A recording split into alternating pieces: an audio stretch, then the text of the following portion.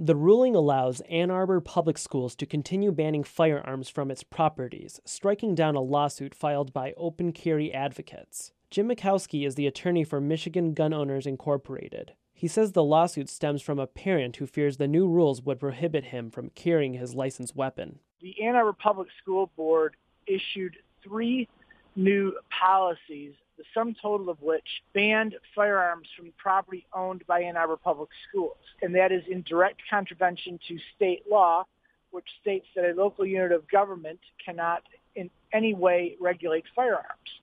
Mikowski says Michigan Gun Owners Incorporated will appeal the decision. I'm Eli Newman, WDET News.